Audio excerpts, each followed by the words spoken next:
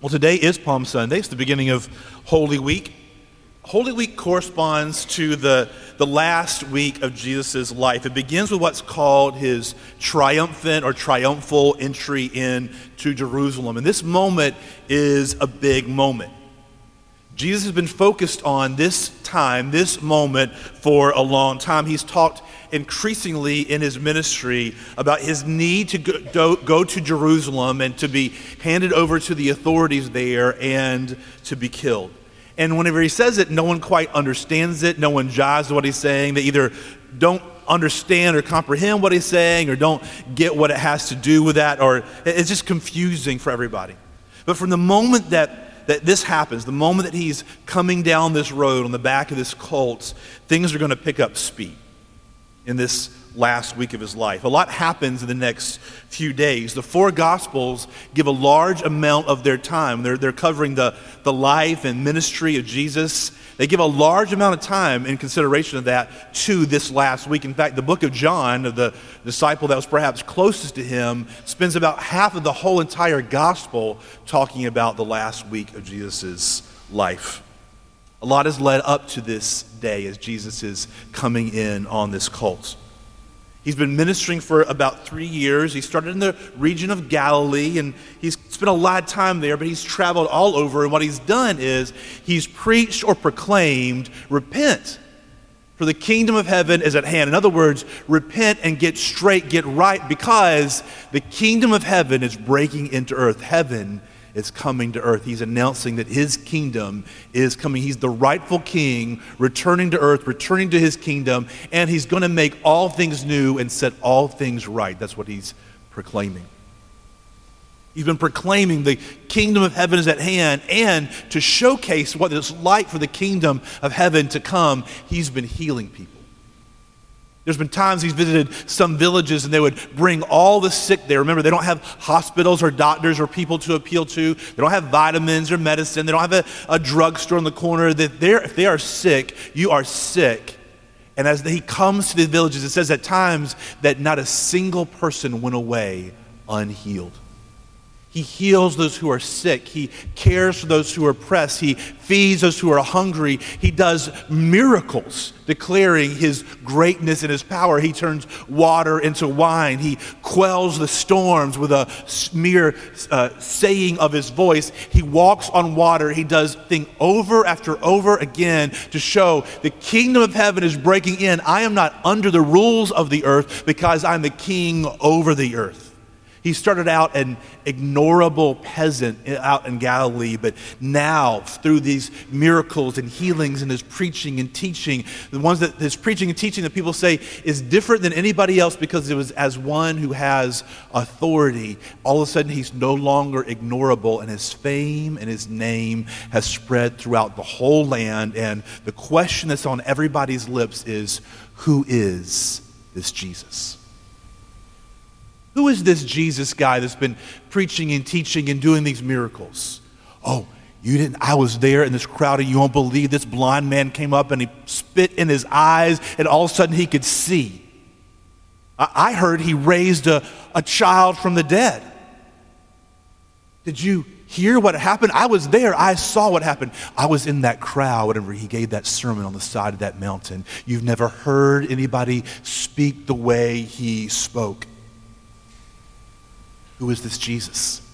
That's the question that was ringing on everybody's lips, and it should be the question that's on our lips as well, especially if you've been here the past few weeks and we've been going through the Sermon on the Mount, but it is the question that should be on everybody's lips in the whole world. Who is this Jesus? Because there's been no one like him. He is astonishing, and he is remarkable. That's why so many people were traveling around him. It was the highest and holiest time in Israel, and pilgrims would come from all over the country. Jews would come in and travel into Jerusalem in order to worship and observe Passover, the holiest feast, the holiest days in the whole Jewish calendar. And as Jesus is coming in, there's people coming in from Galilee with him, and then other people are coming in and they're joining this throng because they want to know about this Jesus. They want to see him. They want to hear him teach. They want to see if he is the real deal that they've heard him to be. Here's this Jesus who's done all these remarkable things. John said the libraries of the world would not be enough to contain all the things that Jesus had done up to this point. And as it begins to descend this mountain on the way into the city, something happens. Something between a cross between a party and a coronation and an uproarious worship service breaks out on this road. Something between a party and a coronation and a worship service breaks out on this road as Jesus is coming in. See, Jesus had sent disciples on ahead of him to get a colt or a young donkey for him. And as he mounts it, as they put their cloaks over the colt, there's a sign of honor to this man. It's beckoning back to the story in the Old Testament about when they had done that for another king, the Jews had. They put their cloaks on the back of this young donkey, and Jesus sits on it, and as he starts to ride into town, something happens. Because you see, he's declaring himself. Zechariah 9:9. They would have known this passage. Rejoice greatly, O daughter of Zion. That's the children of Israel. Shout aloud, O daughter of Jerusalem. Behold, your king is coming to you. Righteous and having salvation is he. Humble and mounted on a donkey, on a colt, the foal of a donkey. You see, this would have set off in the minds of the disciples and the crowd. This is happening. This is happening. Jesus is the king we've been waiting for. This is the king we've been waiting for. He's marching into Jerusalem. He's fulfilling the prophecy. He is saying, this man who's been doing great things like no one has ever done, speaking with authority like no one has ever spoken with, he's now mounted himself on a donkey and he's coming into Jerusalem. The king is here. This is really happening. Can you imagine their thoughts and their emotions and their hopes that were swirling at this moment? To be saying, have you seen this man's power? He has power like no one else. Have you seen his personality? He's like no one else we've ever met. He is both righteous and holy, but yet he's also compassionate upon those who are hurting and are broken. What kind of king will this be? What kind of kingdom will this be? And we're here to see it. This is amazing. So with that in our eyes, let's look at the last part of the passage that Joe read for us again, Luke 19:35. Let's look at 35 through 40. If you have your Bible, you can pull it up. And they brought the colt, to Jesus, and throwing their cloaks on the colt, they sat Jesus on it. And they spread their cloaks on the road. They're laying out the red carpet for this man who's coming in. And as he was drawing near, already on the way down the Mount of Olives, the whole multitude of his disciples began to rejoice and praise God with a loud voice. What? Because of all the mighty works that they had seen. Saying, they're quoting a psalm here, blessed is the King who comes in the name of the Lord, peace in heaven and glory in the highest. But on the side, in verse 39, and some of the Pharisees in the crowd said to him, Teacher, rebuke your disciples. And Jesus answered, I tell you, if these were silent, the very stones would cry out. See, this is how the long-awaited king, the Messiah, was to enter the city, and it made those who were in power uncomfortable. It made them uncomfortable. It threatened them. So they ordered Jesus to stop his followers from praising him because it's unseemly. Look how crazy they're acting. It's out of order, they think. But it also shows that they knew that they had lost the influence and power with these people because they don't tell the crowd to stop. They asked Jesus, hey, can you get the crowd to stop? They couldn't stop them. That threatened them. And that's why they wanted Jesus to stop them. But you see, Jesus, being the King of kings, the Lord of lords, he doesn't take orders. especially from those who are looking to preserve their power. And he says this, you see, they have too much to praise me for. You see, the whole world, the whole created order, it's longing for me to set things right. It's longing for me to come and bring heaven to earth. All of the created order is crying out. Paul said the creation itself is groaning to be made right, to be redeemed. And Jesus is saying, I've begun to do that. They've seen it. They've experienced it. Their joy is so great because they see salvation coming. It's pent up within them. They can't help themselves. If they didn't praise me like this, you see, if they didn't praise me like this, the rocks themselves would burst forth in praise to me. Why did the people praise Jesus like that? Why did the people praise Jesus like that?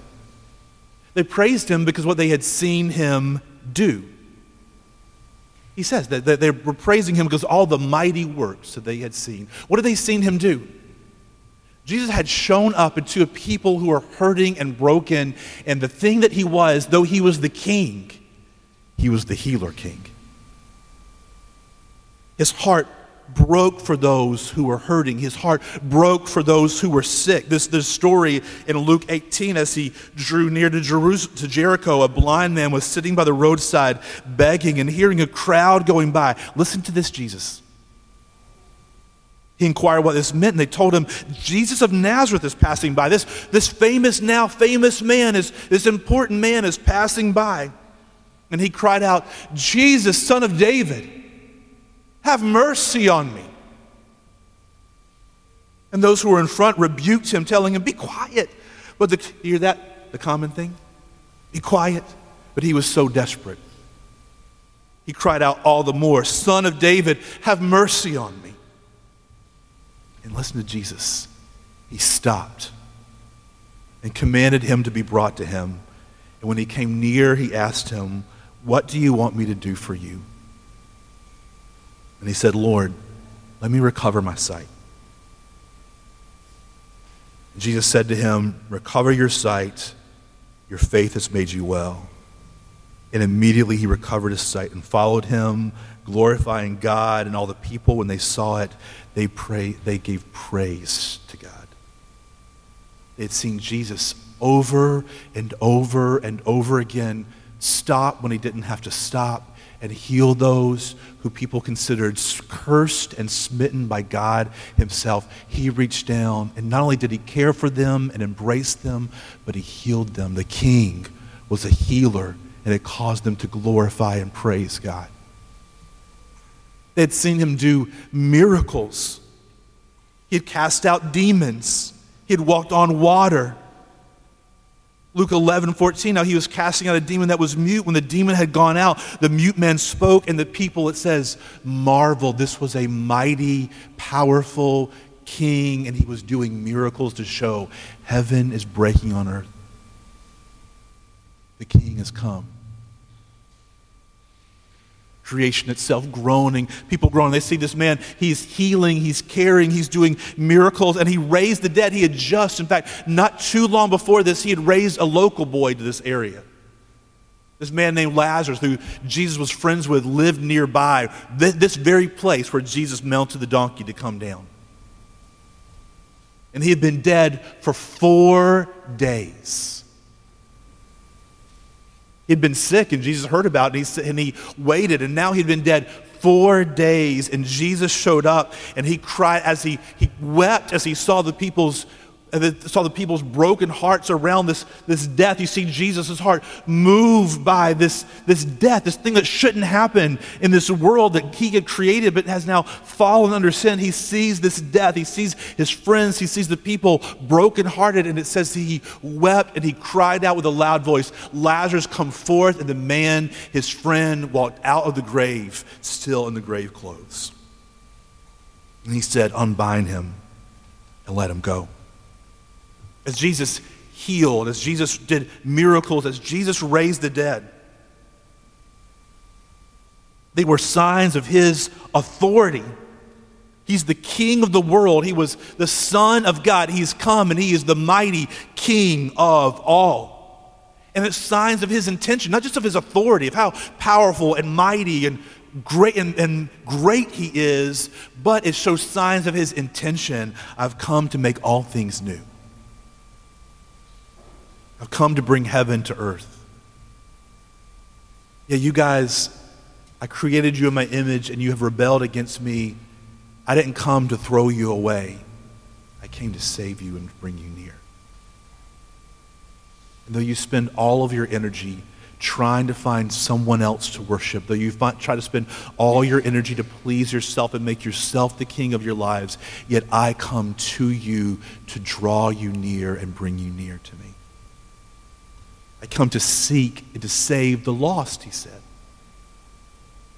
He has all authority and power, and yet he also comes to seek and to save that which is lost. He compares himself to a woman who loses a penny in their house and several pennies and goes and sweeps through the whole house to find them. He compares it to a man who is a shepherd, and he's got 100 sheep and one is missing at the end of the night, and he goes and leaves all his other sheep. I would just say, hey, 99 out of 100 ain't bad. Let's just call it a night and cut on some TV.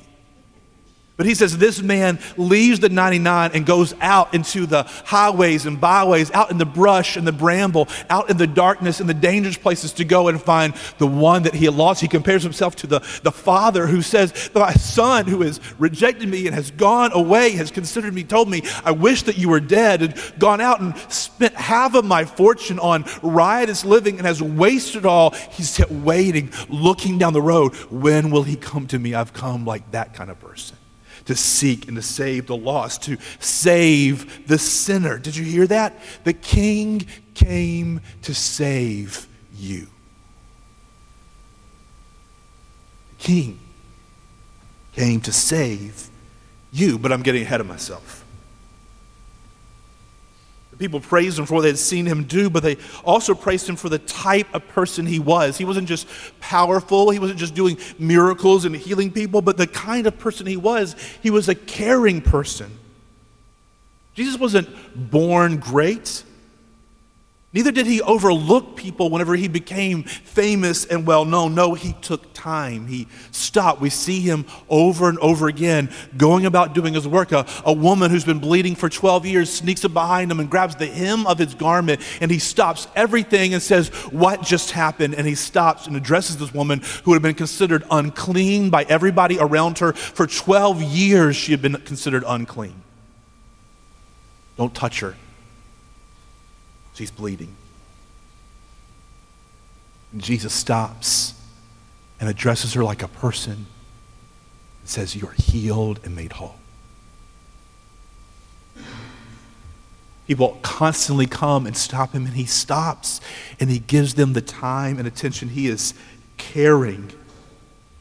So caring that they were bringing infants to him at one point.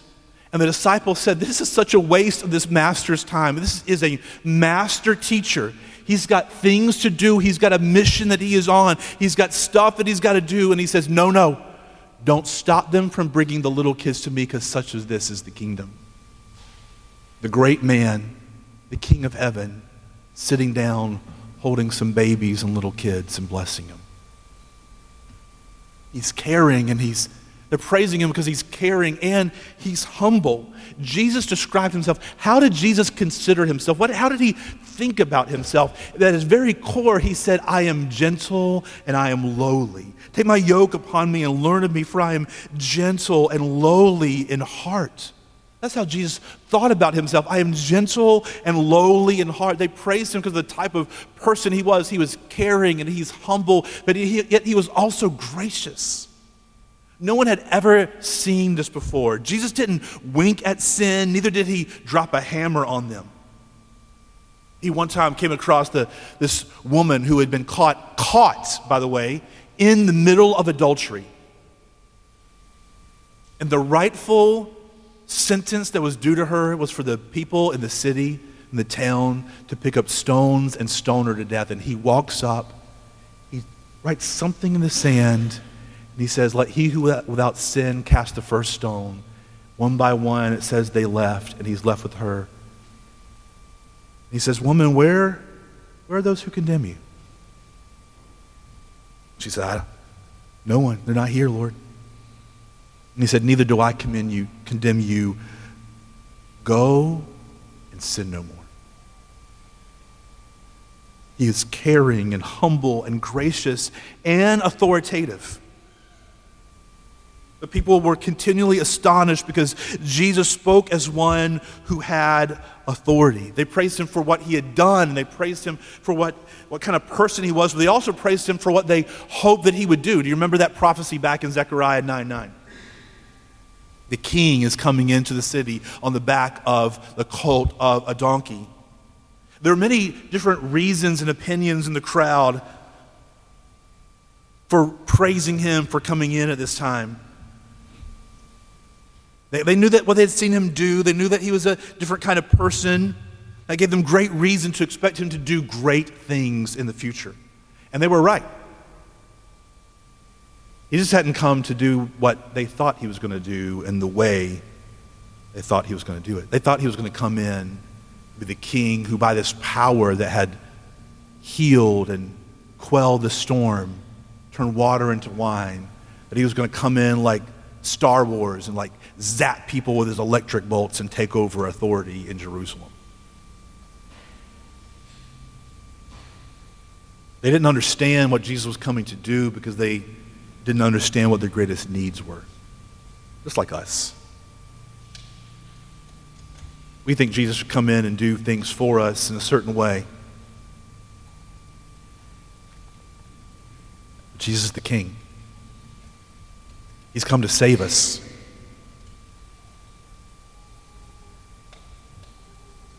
But not to obey us. Why did Jesus accept such praise? So if we see that the people are praising him because what they seen him do and the kind of person he was and what they hoped he would do in the future, why would Jesus accept this kind of praise? Well, first of all, he accepted that kind of praise because he was God.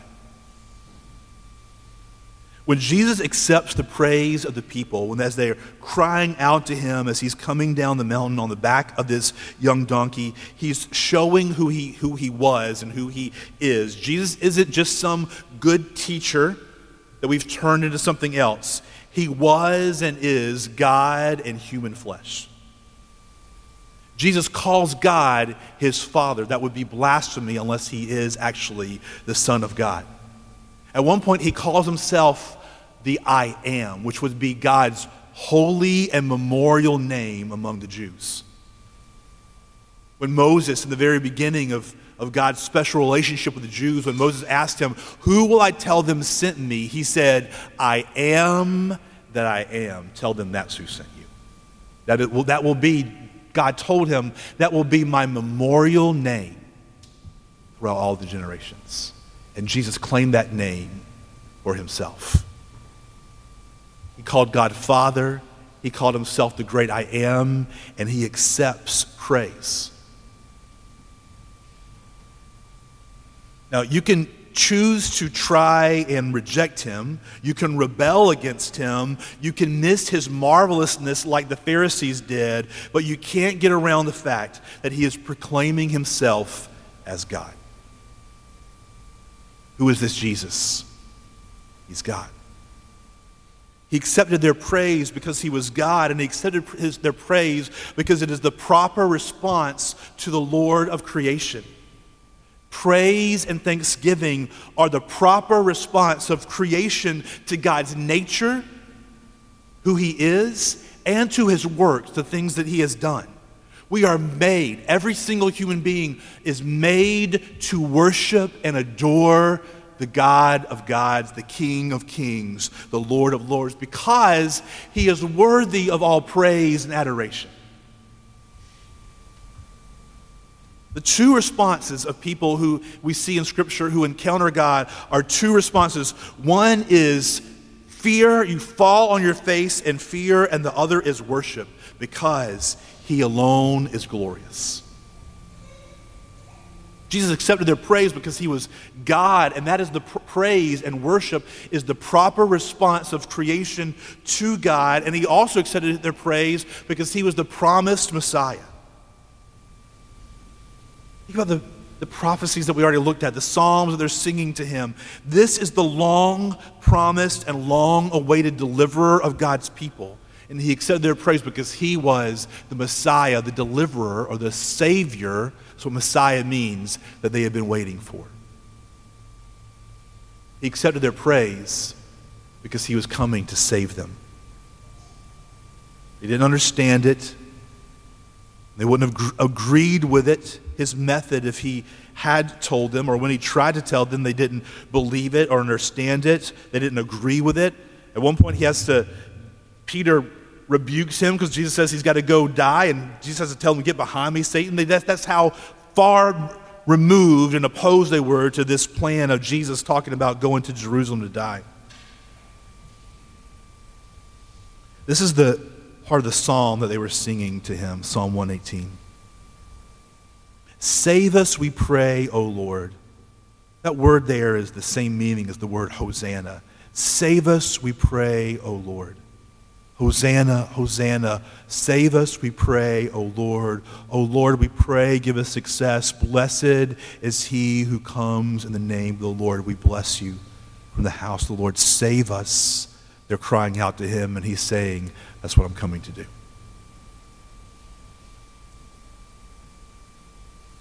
Look at this about Jesus.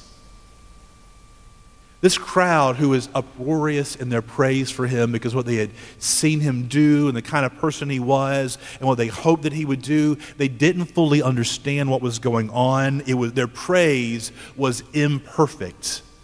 They thought he was coming in on the back of this donkey, again, to take over Jerusalem using magic powers. There are mixed motives in their praise. Some people wanted to make him king of Israel. We're going to throw off Rome. We're going to put him as king with him as our king, leading us into battle against Rome. There's no way we can lose. Some wanted to make him king of Israel. Some of them wanted a war. Some wanted to fulfill prophecy in their way. Some of them they just simply wanted access to power. Like, this guy seems to have power. He seems to be going places. I want to be at his right hand, so whenever he takes over the throne, I'll have some access to that power. Some people were just along for the ride. Like, I don't know what's going on here, but I'm going to see where this goes. And no one in the crowd fully understood who he was or what he was coming to do. And many of them, if not most, in just a few days would turn and would be part of the crowds that were crying to crucify him. And Jesus would have known that. Jesus would have known that, hey, whenever the chips are down, I'm going to be left alone. Even my closest disciples, the 12 men who I have taught and discipled and trained for the last 3 years, who I've lived every day with and slept in the same house with and ate bread with, ate every meal with, those very disciples who are closest to me, those friends are going to turn on me.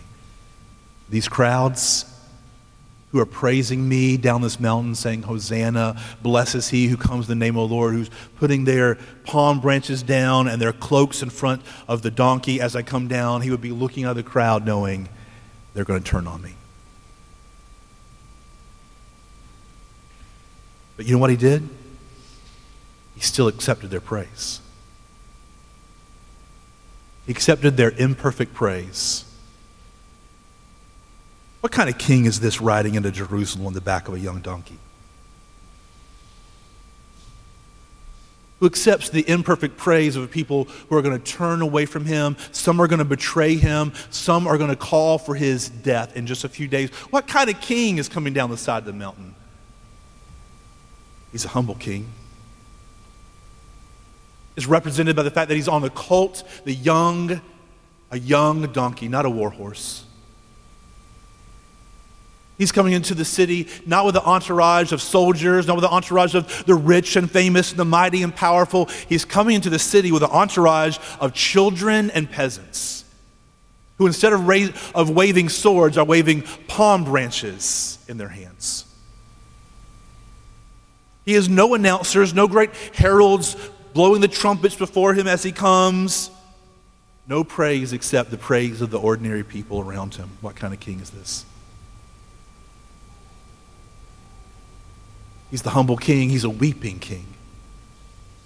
Right after this part that we read where he says, even the rocks will cry out if they don't, it says that he got to a place on the side of the mountain where he overlooked Jerusalem, God's holy city, but yet God's city that had, with people who continually rebelled against him, God's city that he knew that he was coming to them, that by all rights they should be welcoming the Messiah, the Son of God, coming to his city, coming to his people, but yet he knows these children, these young people, these people around me are held on me. They're going to turn on me. The Pharisees, the leaders, want me to stop them, and as I come into town, they're already plotting to kill me on the way in.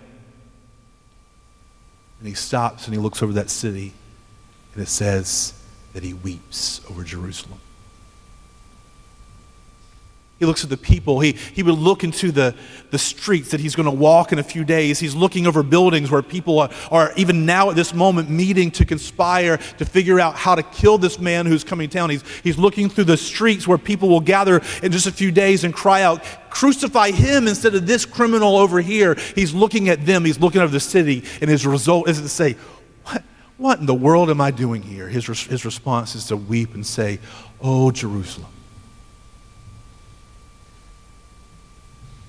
Oh, Jerusalem. You've rebelled, but yet how I've wished I could bring you in to myself like a mother hen bringing in her young.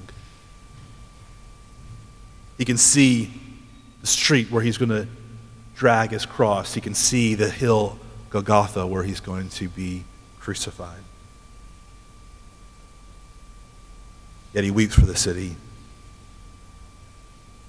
What kind of king is this? He's the humble king. He is the weeping king. He's the joyful king in the middle of it, though. You can see him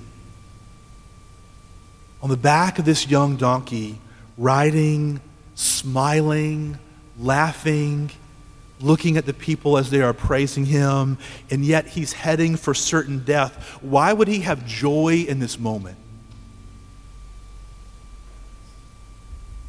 Why would he have joy? Look in the eyes of people that are one day going to, very soon, are going to call for his death. What would be the joy that he would have who for the joy set before him endured the cross, despising its shame? What was that joy?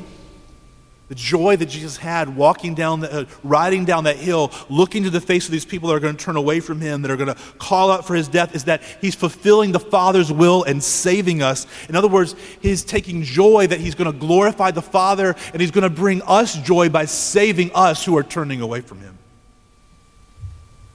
That's what kind of king we have. So we see the people, they cry out and worship for what they'd seen him do and who he was and what they hoped he would do. We see Jesus receiving the praise because he's God and he's the Messiah. He's coming to save them. What should be our response?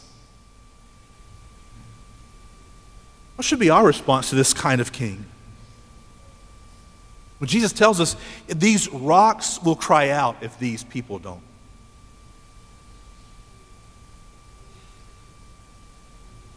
We can let the rocks outpraise us. Yet here we are in this room on the other side of the cross, looking back, not where these people on the road are with him, hoping that he's going to save them in a particular way. We're looking back and we see how he came to save us. How much more should praise erupt from us and all of creation for this king? What kind of response is fitting to this king? What kind of response is fitting to this king riding into Jerusalem that we see? The type of response is deep, boisterous, raucous, enthusiastic praise. We should be a noisy people because of the things that we've seen him do,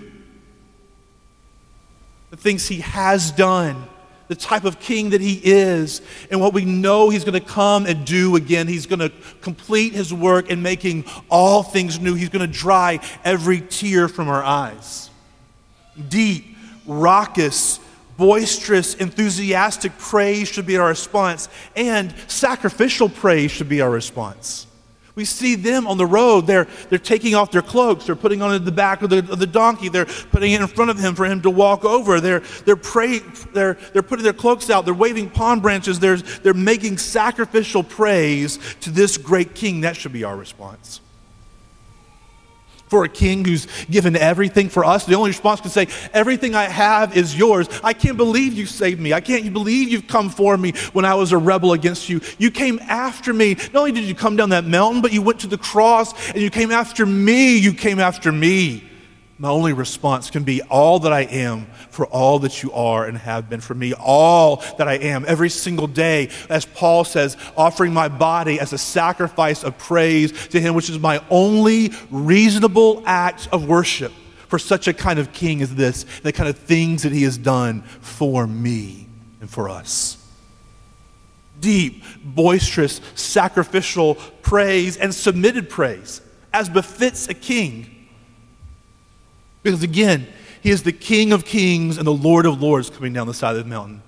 He serves no one. We are called to serve him. We find joy there. We find peace there. We find wholeness there. But we only find it as we submit to him. Even in the things that we don't like and we don't understand, we say, you are king and I am not. I am yours, you are not, and you are only mine as I submit to you as King of kings and Lord of lords. Have you seen Jesus do anything? Have you seen him do anything worthy of praise? Do you look back 2,000 years ago and to this same week and see him do things?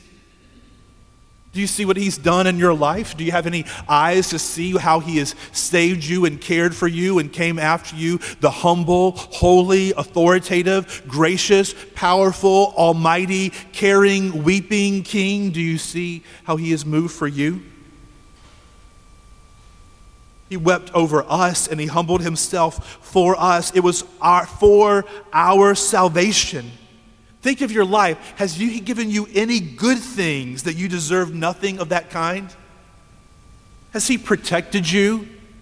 Has he kept you? Has he forgiven you over and over and over and over and over again for the same stupid sin? Has he forgiven you? What have you seen him do?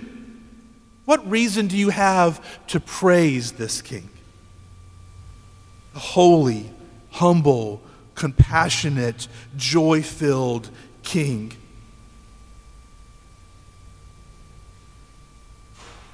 And we know that he will return. And he won't just return to Jerusalem, but he will return to this whole world. He won't return to die, but he will return to make all things new. Will you be one who praises him on that day? Or will you be standing at the side? Like one of the Pharisees saying, this is unseemly. Or like one of the crowd saying, you're not doing it the way I hoped you would do it. Or like somebody who's saying, I'm just along for the ride to see if this is anything legit. Do you have any reason to praise him today? Or will the rocks fill the void of your voice? Is he your king? Which crowd are you in? Are you weighing out the cost? Are you seeing where it's going to go? Or are you uproariously welcoming him as the King of Kings and the Lord of Lords? Because our place isn't with the crowds on that road to Jerusalem. Our place is with the great cloud of witnesses bought with the blood of this King.